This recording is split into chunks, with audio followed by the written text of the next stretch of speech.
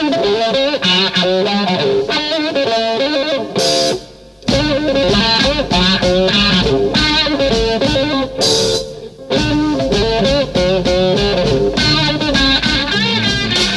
Washington, D.C., this is On the Ground. On today's show, the ongoing coup attempt in Venezuela by the Trump administration underscores the rift between anti-imperialists and those championing American exceptionalism. The imperialists in Congress and the imperialists in the White House believe that this is the 19th century where they can determine the fate of Venezuela and the fate of the people of Latin America. But the people of Venezuela have a message. We are not your backyard. We no longer and never have belonged to the United States. And crowds in D.C. and all over the world rally in support of Press TV journalist Marzia Hashemi, who was released this week by U.S. officials after being detained and imprisoned for 11 days with no charges. She is definitely someone who is a role model for us, who teaches us that despite the odds against you, despite the circumstances against you, you have a duty to say the truth. Those stories, voices, and more coming up. Welcome to On the Ground, onthegroundshow.org, Voices of Resistance from the nation's capital. I'm Esther Iverem. And this week, the long-running attempt by the U.S. government to destroy the democratically elected government of Venezuela reached a new stage as the Trump administration recognized the leader of Venezuela's National Assembly to be president, the equivalent, for example, of a foreign leader declaring that Nancy Pelosi is the U.S. president.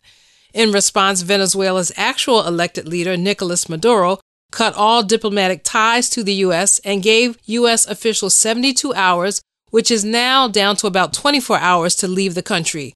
U.S. officials responded to Maduro refusing to withdraw U.S. diplomats, obviously setting the stage for heightened conflict.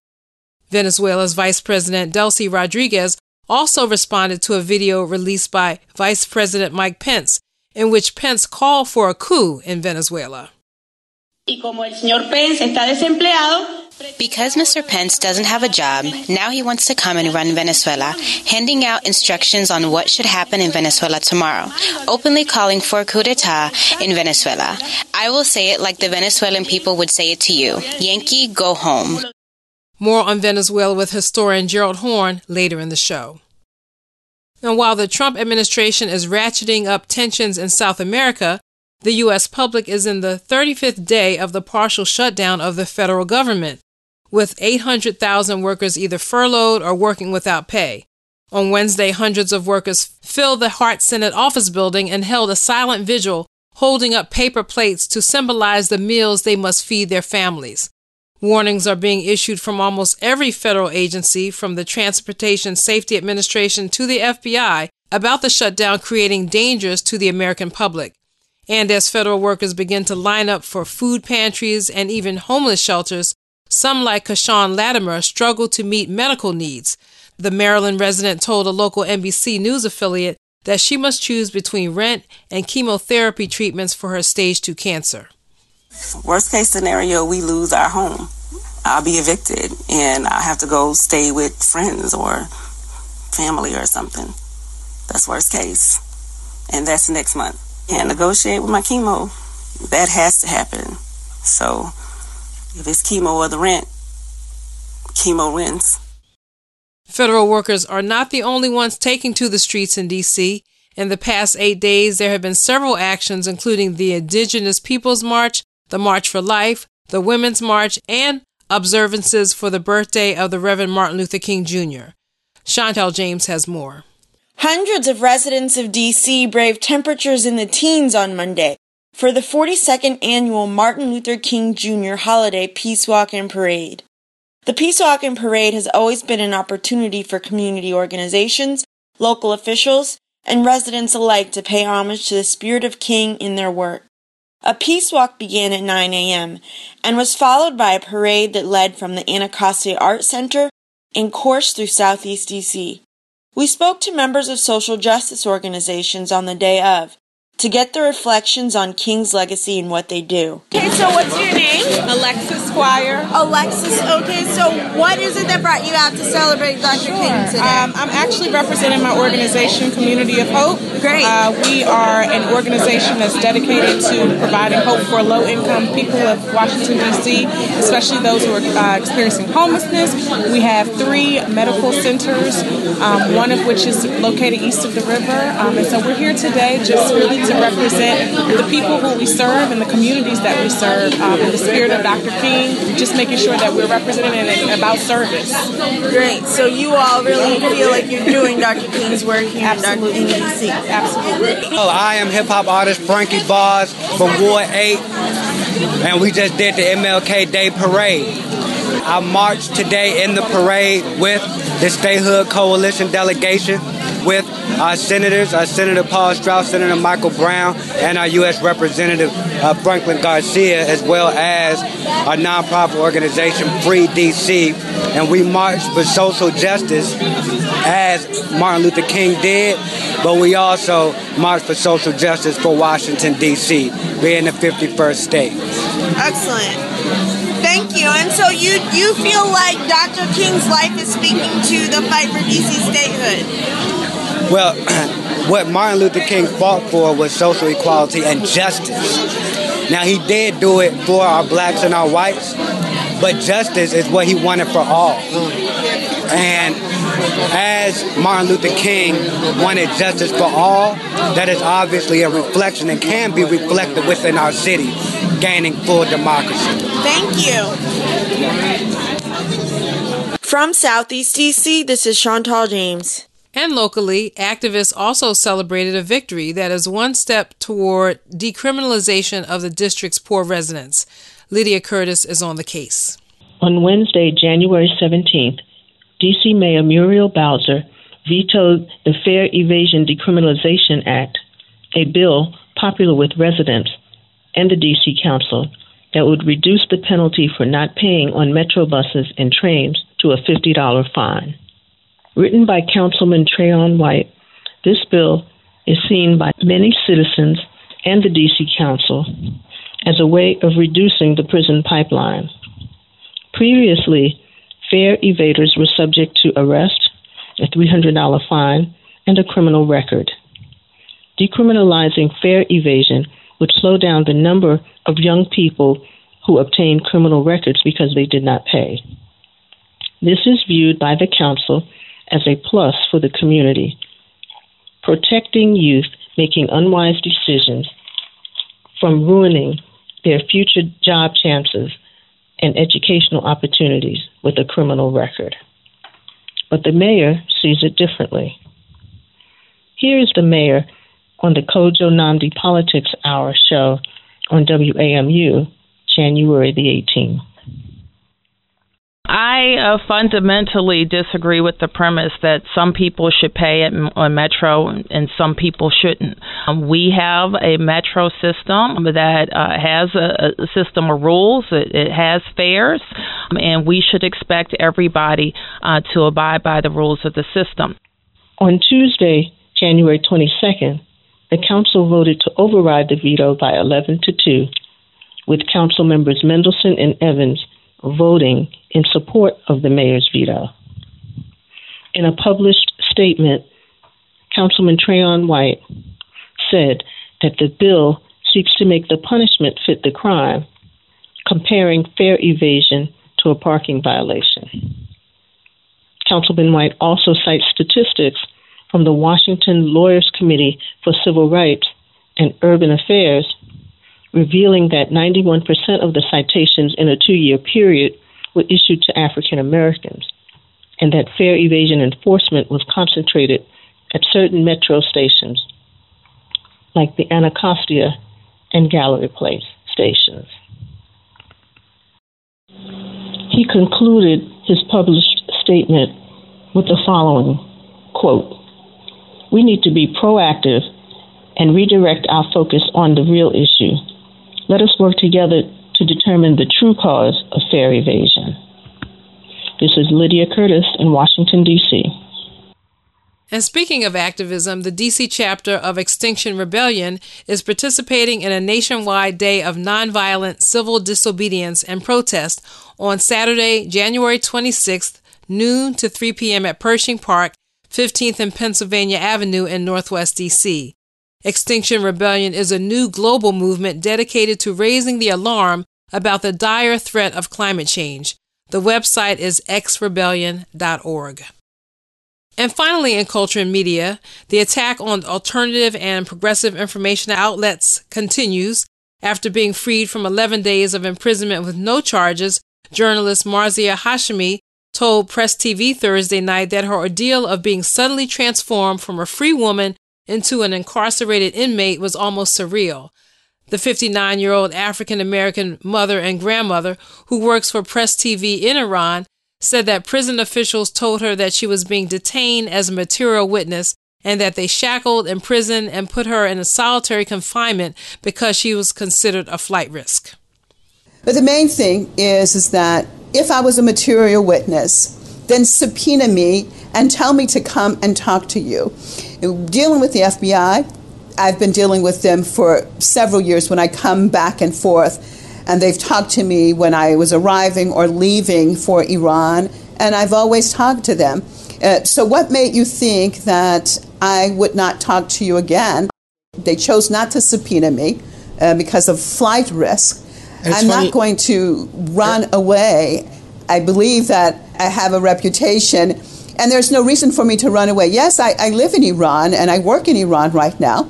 But I do come back and forth to the United States, and it is my home, and I have the right to come here whenever I want. And I want that right. And my children, 2 of my children and my grandkids are here. So why would I run away if they want to question me when I'm not wanted for a crime? Why would I do that to myself? As we go to broadcast on Friday morning, January 25th, 2019, Hashemi is scheduled to join supporters at a rally today at 3 p.m. at the U.S. District Court at 333 Constitution Avenue in Northwest D.C.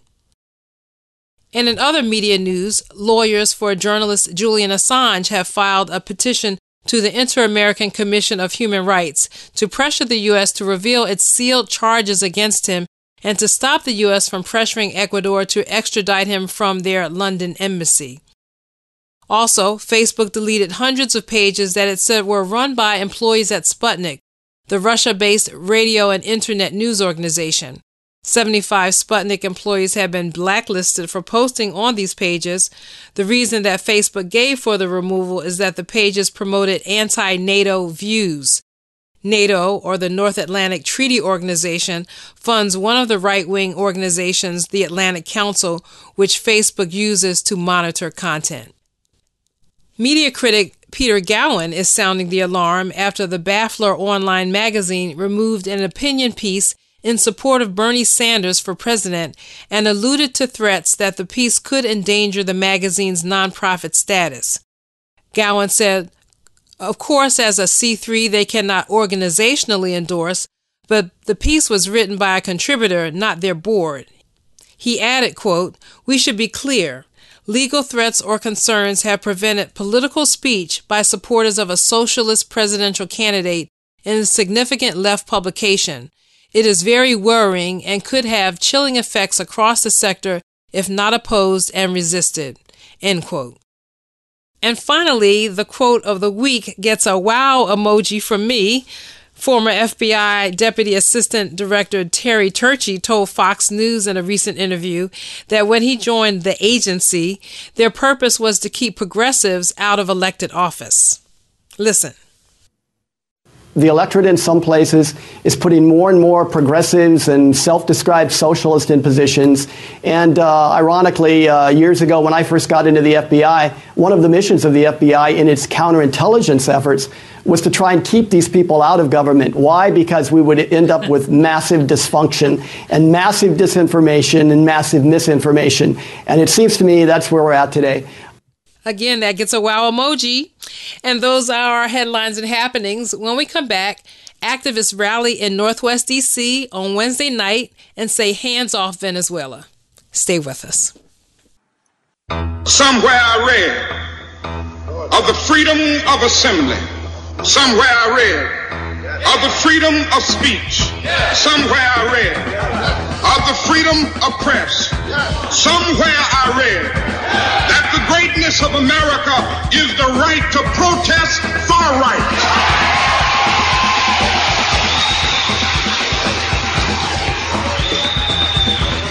So just as I say, we aren't going to let any dogs or water hoses turn us around, we aren't going to let any injunction turn us around.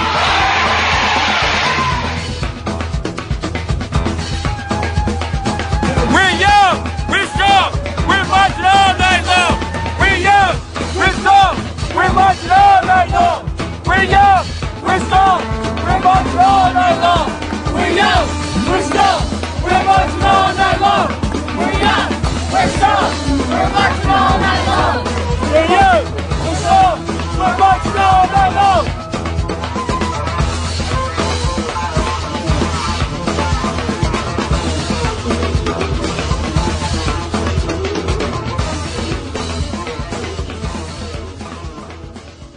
This is On the Ground, onthegroundshow.org, Voices of Resistance from the nation's capital on Pacifica Radio. I'm Esther Averum. Well, within hours of the Trump administration illegally recognizing Venezuela's National Assembly President Juan Guaido as the president of Venezuela, activists gathered outside the Venezuelan embassy in the Georgetown section of D.C. Here are some of their voices, including Medea Benjamin, Jaime Cruz, and Brian Becker. I'm here with Medea Benjamin from Code Pink, and why'd you come out to this rally, Medea? I'm absolutely disgusted that Donald Trump is saying that he's recognizing the head of the National Assembly, who was never elected president by the people of Venezuela, as Venezuela's president. It is just an example of what the U.S. used to do in Latin America in strangling countries economically, like we did to Chile in the 1970s, like taking out governments that were not friendly to U.S. and particularly U.S. business interests. And it's a repetition, and we know in those examples, as well as more recent ones like Honduras, that the result is tremendous violence and hardship for the people of Venezuela. Let's be clear, the people of Venezuela are suffering right now. It's a very terrible situation. A lot of it is mismanagement by the Maduro government, but a lot of it is because of economic sanctions imposed by the U.S. And so really, we have to make sure that our government does not determine who is the leader of other countries. And we have to stand up and say, get out of Venezuela, let the people of Venezuela determine who are their leaders. Hands off Venezuela! Hands off Venezuela! Hands off Venezuela! Hands off Venezuela! Hands off Venezuela! Hands off Venezuela! Hands off Venezuela! Yeah, my name is Jaime Cruz. I work with the Trabajadores Unidos, Washington, D.C. And it's necessary to address this issue of the closure of federal employees, but yet we have the monies and we can have resources to intervene. A country like Venezuela, who has done nothing to the U.S., it's the other way around. The U.S. has prevented Venezuela to have access to its money in Citgo, New York. And by the way, Citgo, the Venezuelan government, has provided petroleum to heat the apartments and houses of poor people in New York City. They have the money there, but it's frozen. That $20 billion that's being held could be invested in Venezuela to create more housing. In 4 years, they've constructed housing for the poor people in Venezuela. Why doesn't the U.S. do the same thing here? We need rent control over here. We need affordable housing over here. We need to deal with the issue of mass incarceration. We need to deal with the issue of women being discriminated. Hey, let's focus attention on the U.S. Let's open up this government. And we held hostage, the people are held hostage. Man, we got to say no to all that. It's time to stop crime and let's mobilize. We need action. We need people out here in the streets. That's the only way. Hands off Venezuela! Hands off Venezuela! Hands off Venezuela! Maduro sí! Yankee no! Maduro sí! Yankee no! Maduro sí! Yankee no! Sisters and brothers, the reason we're here today and the reason people are gathering just like this in San Francisco, in LA, in New York, in Chicago, in fact, all over the United States, as we're here to say that Trump can speak in the name of the American people, but he does so without our consent. The American government has no right to tell people in Venezuela who their leadership will be. Only Venezuela will determine its own destiny. The American people say no to that imperialism. Right now, you have, for the last 2 years, the Democrats in Congress denouncing Trump for colluding with Russia in the U.S. election. Well, here we have evidence. Here we have clear evidence that Donald Trump is colluding with foreigners to meddle in and to overturn the election process in another country, the country of Venezuela. And the Democrats right now are virtually silent, not a peep out of them, because if Trump were to succeed, in overturning Venezuelan democracy, the imperialists in Congress, including all of the leaders of the Democratic Party, would applaud Trump. That proves that the Republicans under Trump or the Democrats under Pelosi and Schumer have more in common with each other than they do with the people of the United States or the people of Venezuela. The imperialists in Congress and the imperialists in the White House believe that this is the 19th century where they can determine the fate of Venezuela and the fate of the people of Latin America. But the people of Venezuela have a message. We are not your backyard. We no longer and never have belonged to the United States. And when the Venezuelan people do what they must do to defend their democracy, we're here to say in front of this embassy that they have the support and the solidarity of all people who believe in peace, all people who believe in justice, all people who believe in solidarity, and all people who reject imperialism. That's why we're here. We say yes to Maduro and no to Trump. We say yes to Maduro and no to Pelosi. Maduro see, Trump no. Maduro see, Trump no. Maduro see, Trump no. Maduro see, Trump no. Maduro see, Trump no. Maduro see, Trump no. Maduro see, Trump no. Maduro see, Trump no. Maduro see, Trump no. Maduro see, Trump no.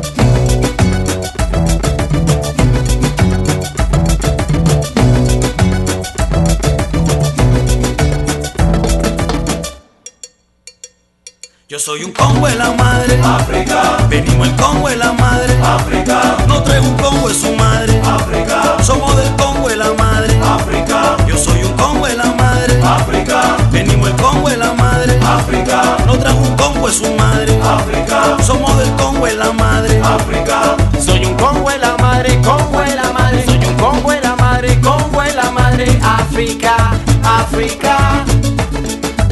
Pero café con leche. Vivo alquilado, arrecotado, tao. Vivo arrimado, arrecotado, tao. Vivo la vida crédito, como no. Inventándome una todo el día ando yo.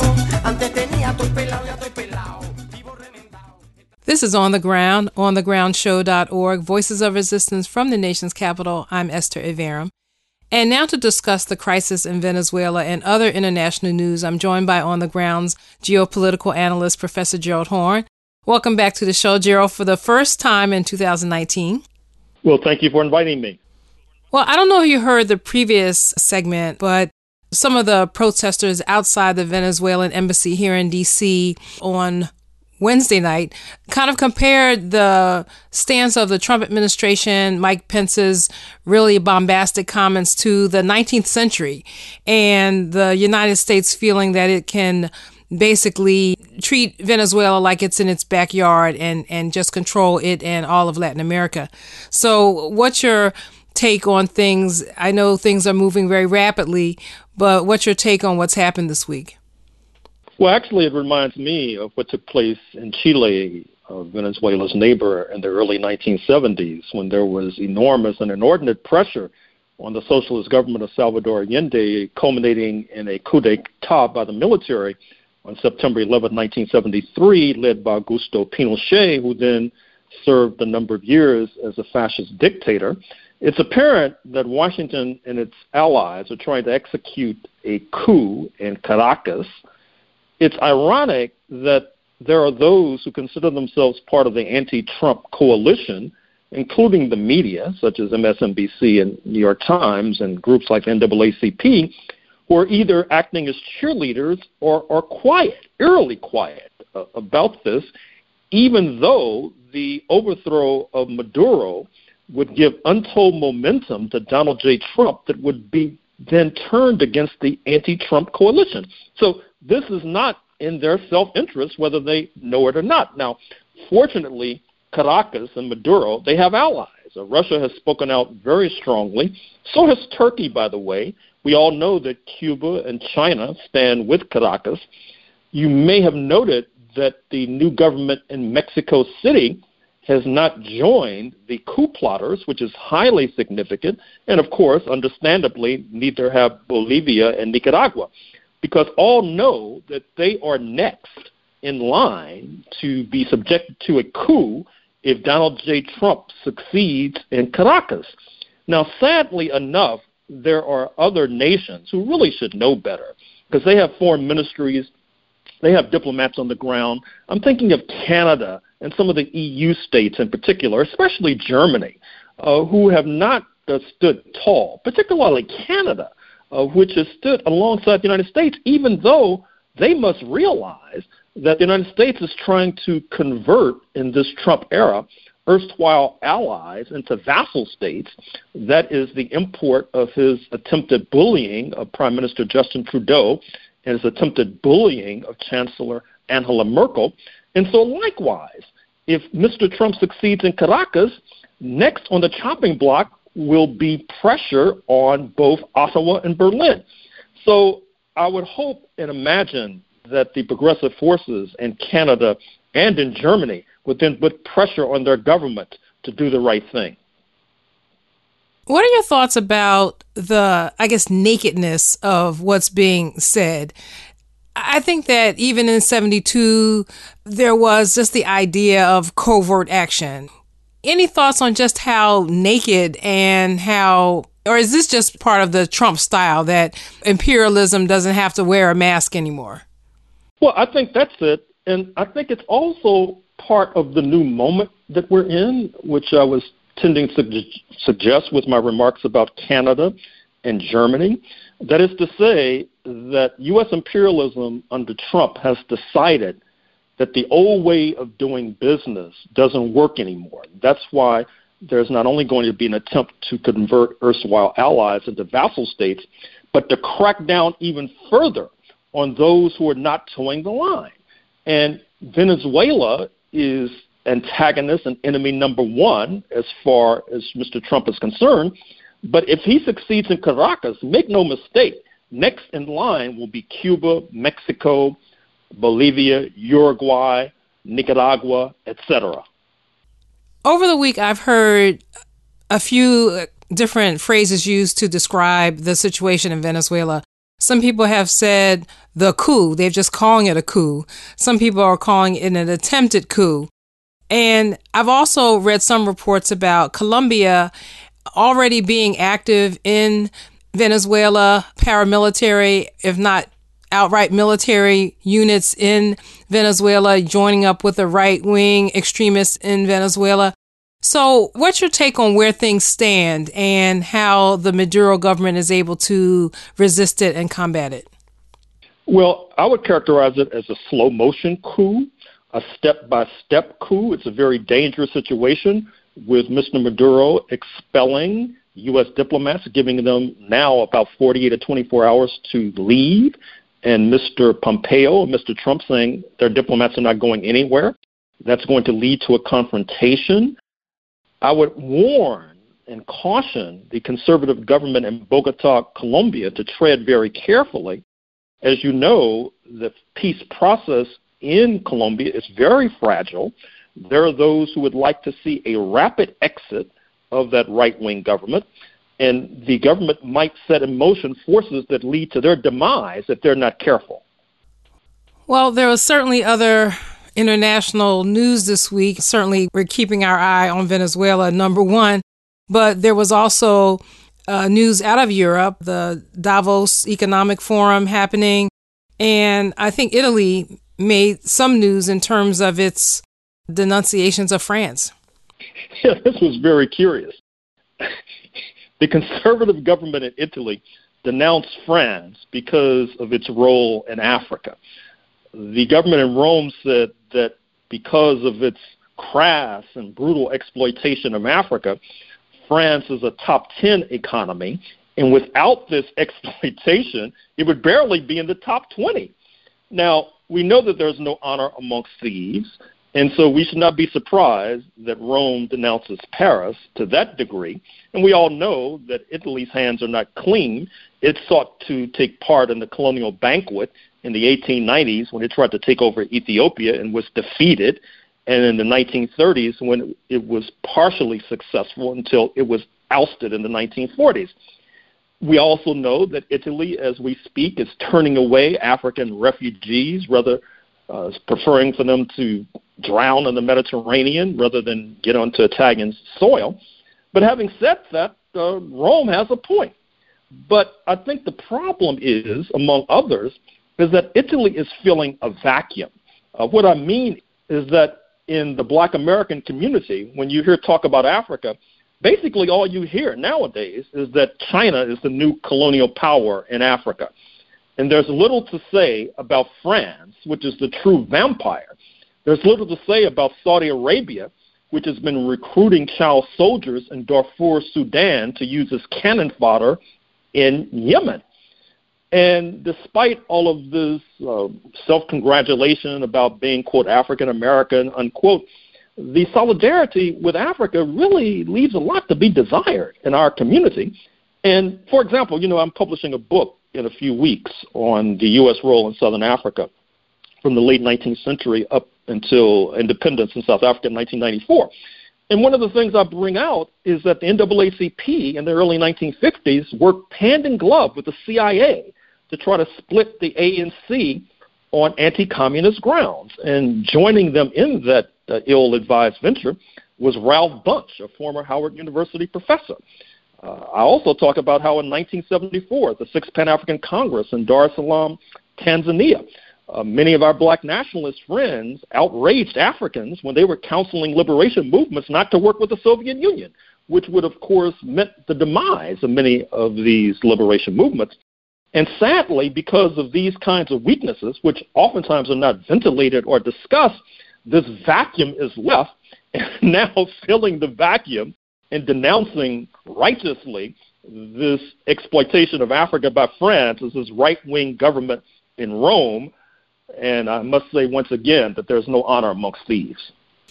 Why did Italy pick out France as opposed to all the other European countries that were in Africa? So why France as opposed to Britain or the Portuguese or all the other colonizers? Well, I would say for a number of reasons. One, I think France stands out, quite frankly, even above and beyond Portugal and Britain and Belgium in terms of being the exploiter of Africa. Secondly, these are close neighbors, and oftentimes neighbors know each other better than others. These are close neighbors that have also had a long history of military conflict themselves, that is to say, up to and including war. So I think that helps to shed light on why Italy singled out France. And then, of course, France is pressuring Italy to try to stay in line with European Union guidelines with regard to government spending. And Rome is objecting because it says that Paris is not even in line with those guidelines.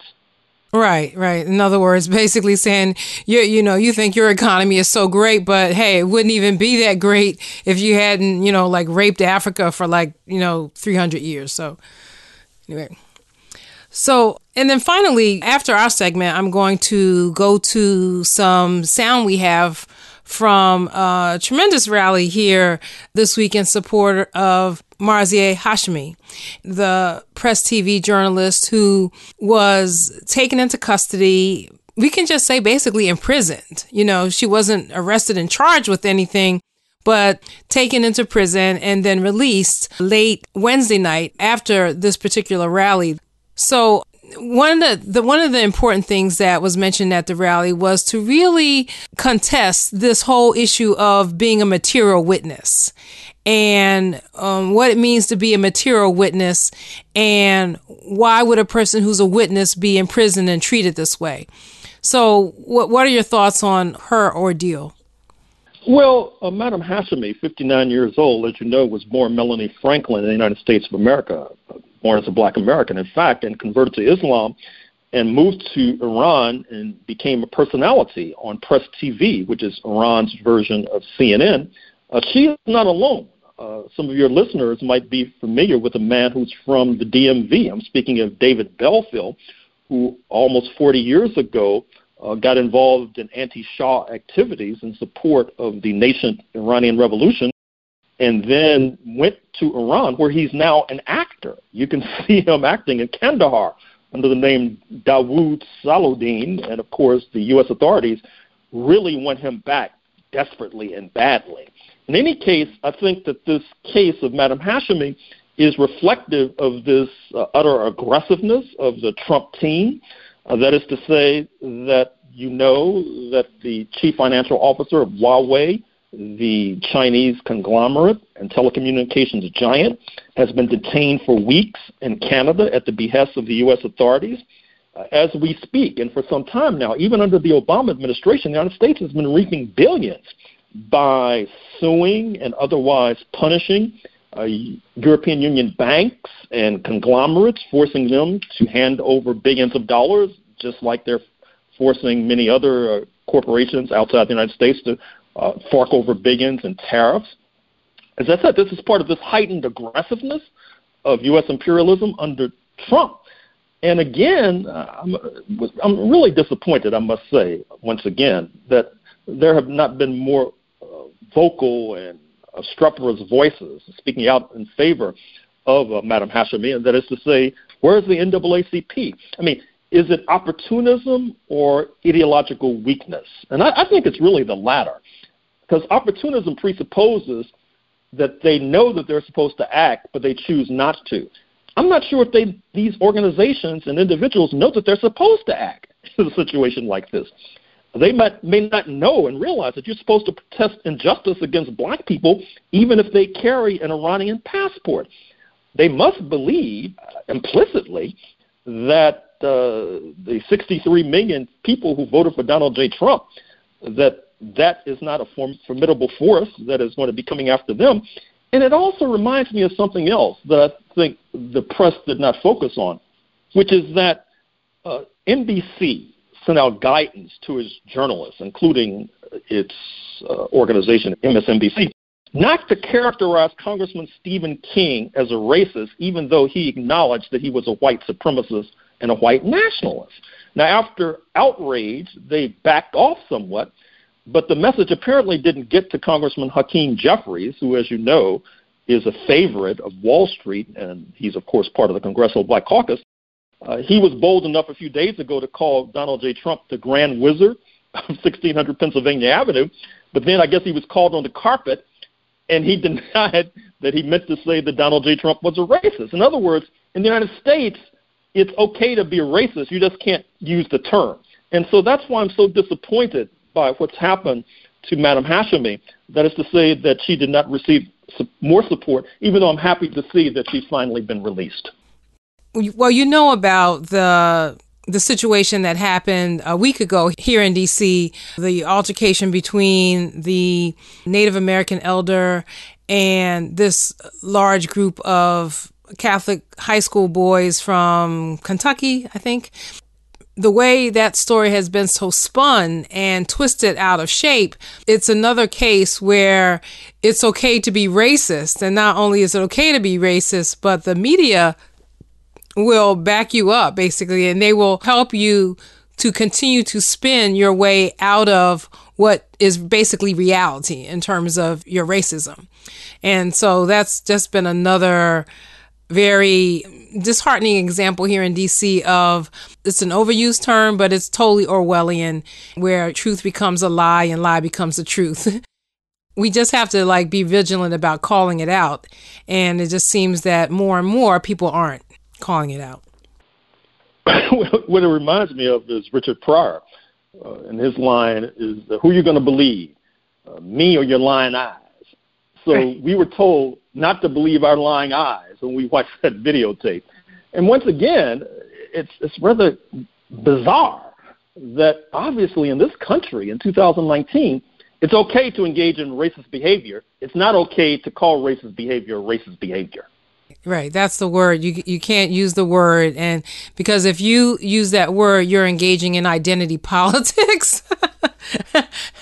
But the racists aren't engaging in identity politics. Anyway, I know we totally run out of time, but I want to thank our geopolitical analyst, Professor Gerald Horne, for joining me today. Thank you, Gerald. Thank you.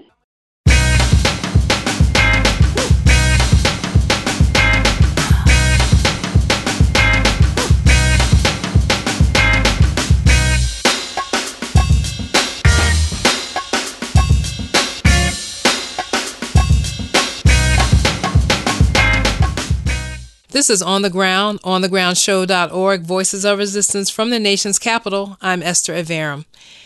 Well, after being freed Wednesday from 11 days of imprisonment with no charges, journalist Marzia Hashemi told Press TV Thursday night that her ordeal of being suddenly transformed from a free woman into an inmate was almost surreal. The 59-year-old African-American mother and grandmother who works for Press TV in Iran said that prison officials told her that she was being detained as a material witness and that they shackled, imprisoned her, and put her in solitary confinement because she was considered a flight risk. Hashemi, a Muslim, was imprisoned without charges, with initially no communication with her family. In detention, her traditional Muslim head covering, her hijab, was forcibly removed, and she was initially offered only pork or products containing pork, which violates her dietary code. Her case made international news outside the United States, and the word slowly spread among Muslim women, journalists, and the African American community inside the United States. The day that Hashemi was released, supporters had gathered to support her in front of the U.S. District Court at 333 Constitution Avenue in Northwest D.C. Who gave the order to put Marzia Hashemi in jail? Who did that? Because that person should come forward, not hide behind a bunch of FBI agents who are hired not to think. Their job is not to think. Their job is to follow orders. The one who gave those agents the order to arrest her in that St. Louis International Airport should come forward. Don't be a coward, because we have a few questions to ask you. Number one, would you like for your mother to be held as a material witness? If you are a male, what about your wife? What about your daughter? Would you like your daughter, your wife, your mother to be held in a prison who has a very divine and sacred dress code that must be honored under all circumstances to be violated? Do you want your mother to be in a cell with a T-shirt wrapped around her head? Do you want your daughter or your wife or your mom who has a dietary code that must be adhered to be offered pork under the threat and the possibility of dying if the person opts not to feed him or herself? This is government brutality. Clear and simple. And our job is to resist it. The phonies who recently talked about Dr. Martin Luther King claiming to commemorate him need to be quiet. Because if Dr. Martin Luther King was with us today, as he said, an injustice anywhere is a threat to justice everywhere. That's what he said. And Malcolm X said, if you are not willing to stand for something, you will fall for anything. No child should have to witness their mother being abused. No child. No one should have to tolerate that. And particularly with tricky, hypocrite Uncle Sam, who goes around the world carrying the torch of democracy, liberty, freedom, the first constitution ever formed. Oh world, follow us. Follow you where? To a prison? Say it. We say no. We say no. Takbir. Shame, shame, USA. Shame, shame, USA. Shame, shame, USA. Good morning. God bless everybody for coming. I want to say to you in the few minutes that I have that there are going to be efforts by this conglomerated racist mainstream media to make it seem as if Marzieh may have done something. It's a damn lie. And there's no crime in being black. There's no crime in being Muslim. There's no crime in being a mother. There's no crime in being a grandmother. There's no crime in being a journalist. And for God's sake, there's no crime in being a person that tells the truth. I've known Marzieh Hashemi 9 years. And in the 9 years until I heard about this arrest, I never knew Marzieh not to be true as a Muslim woman to her beliefs. In her own home, I've never seen her without her hijab on. I've had tears in my eyes for a week. I've had a hard time sleeping, hard time eating, and a hard time not being angry as hell about someone doing this to such a beautiful, wonderful, loving, caring, honest, fearless person. But I want to say this to you. The crime and the criminals are the people in that building over there and the people further down this street. Marzieh Hashemi came here to see her brother who has cancer from working in a petrochemical area where tens of thousands of people are dying from cancer because they're putting it in the air. They're black, white, brown, and they're dying, and nobody cares. And Marzieh, she was willing to come here with all the stuff going on to see her brother and to see her family. And then on top of that, I've worked on 2 films with Marzieh. This was to be the third. We wanted to talk about the lynchings and the extrajudicial murders of the black activists in Ferguson and St. Louis. There are quite a few. Marzieh, with Reza, drove all the way up from New Orleans to St. Louis to meet with and to provide encouragement to the families whose children have been murdered by police and by covert activity that's been going on in this country for 102 years. Marzieh, they've taken her film. They've taken her freedom. But with you, each and every one of you, we will not let them take her voice. We will not let them take her passion for people.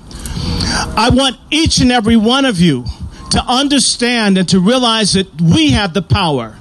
We have to take this world back, take the government back, take everything back, and make it serve us, or we're going to go down a slippery slope from which there's no return.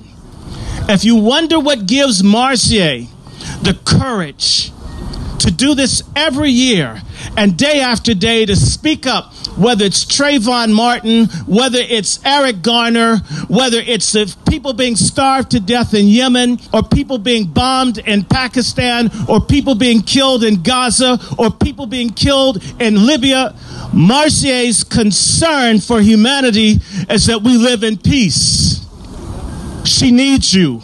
And we need to use this effort that we're not going to let this happen anymore. We now have people in the Congress who are Muslim. We've got people that are running for office.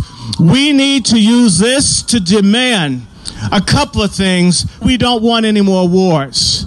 And stop messing with people who are black, brown, and Muslim in this country. And we have to commit to make a movement so strong that they'll never try to do this to one of us again. There are people who are here for you, for Marcia, for peace and justice in the world, and we the people have the power. They only think they have it because we haven't organized to take back the power and put it in the hands of people like Marcia and yourselves. Assalamu alaikum. So a few weeks ago, a group of us, it was a conference, and I had the honor of doing an interview with Sister Marzia. And I guess I'm just here to share with you a youth perspective from what we see from role models who are living during our time. And one of them is Sister Marzia. And we saw it as our responsibility to come out, and the least we could do was show our support for her, for a woman, a Muslim of our time, and someone who has taken it upon herself, despite the price she had to pay, despite the challenges she faces for it every day, and despite all the odds that are against her. She is definitely someone who is a role model for us, who teaches us that despite the odds against you, despite the circumstances against you, you have a duty to say the truth. And she did exactly that for us. Her words and the inspiration she gave us and the message she had for us was, there will always be a voice against you. But if you're not that voice against them, if you are not willing to make that noise against the oppression and the injustice going on during your time, then you're definitely not doing your role and duty as a Muslim. You're definitely not doing what God wants you to do and what your duty is as someone who believes in standing for the oppressed and against the oppressors. So that was a message that she gave us. And our support for her here today and our voices are a lesson that we got from her herself. And at least for the youth that we brought here with us today, we in some ways are proud to have a Muslim sister like her to look up to, because we don't see that anymore these days. We don't see people who stand up for what's right today. Most of us are dominated by our fears. Most of us are in some ways controlled by the fears we have, whether it's occupation, whether it's school and education, whether it's opportunities, and that in itself becomes what prevents us from saying what we need to say. There is so much oppression going on. There is so much injustice going on. And Sister Marzia for us was a role model who taught us that there is a price to pay, but if you're not willing to pay it, if you're satisfied with becoming controlled by your own fears, then you're not living with a purpose. Then you have nothing to live for, in other words. So we're here to show our support for her today and tell her that we have learned from her and tell her that we will continue having youth and the next generation is coming after the current generation who will take lesson from her and continue in her path. So we'll be there to do that. Thank you. Allahu Akbar. Allahu Akbar. Marzia Hashemi, we are with you. Bismillahir Rahmanir Rahim. My name is Akbar Muhammad. I'm the international representative for the Honorable Minister Louis Farrakhan, the leader of the Nation of Islam. I just returned from Iran recently, and knowing my sister maybe 5+ years, she took me shopping and she treated me as a brother from America. Most of you know her background. This is a bigger picture. And even though you're in America, there's a saying that we had on the plantation. The saying was, if he hollers, let him go. And it came from those of you who saw Roots and how Kunta Kinte had to change his name. His name was an African name. The slave masters who made him a slave wanted him to call himself Toby from Tobias, which is a Christian name, and he was a Muslim. And he stood hard on that fact as they beat him. And one of the other slaves, played by Lou Gossett, was saying, holler, scream, make some noise. And maybe they would lighten up the beating of him to change his name. So bringing that home to this rally for Sister Marzia, a beautiful sister, hard-working sister. She's known around the world. Look at Khashoggi, Jamil Khashoggi, and his brutal murder in Saudi Arabia. The whole world lifted up their voice because of what happened to that journalist. She is a journalist, and the world should lift up its voice. You cannot be covered with fear. And many of our immigrant Muslim brothers and sisters who were not born here and your family is here, you know that any day they can make up a law, being that you have a president whose elevator doesn't go to the top, they refuse to commit him and let him see a doctor.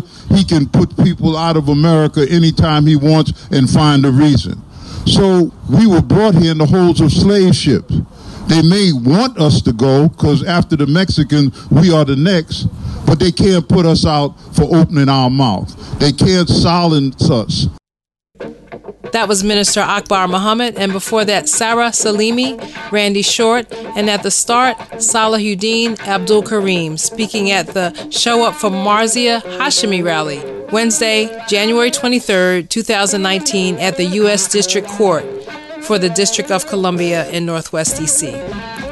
As we go to broadcast on Friday morning, January 25th, 2019, Hashimi is scheduled to join supporters at a rally today, 3 p.m. at the U.S. District Court at 333 Constitution Avenue in Northwest D.C. And that will do it for today's show. This is On the Ground, onthegroundshow.org, Voices of Resistance from the nation's capital on Pacifica Radio. The music we played this hour included EST, Bitoya, and A. Marie. You can contact us, support us, and partner with us and listen to all of our current and past shows on the website we maintain, onthegroundshow.org. We're on Facebook and Twitter under On the Ground Show, and we are on iTunes and Google Play under the title WPFW On the Ground. And you can subscribe to On the Ground on Patreon. I'm Esther Averum, and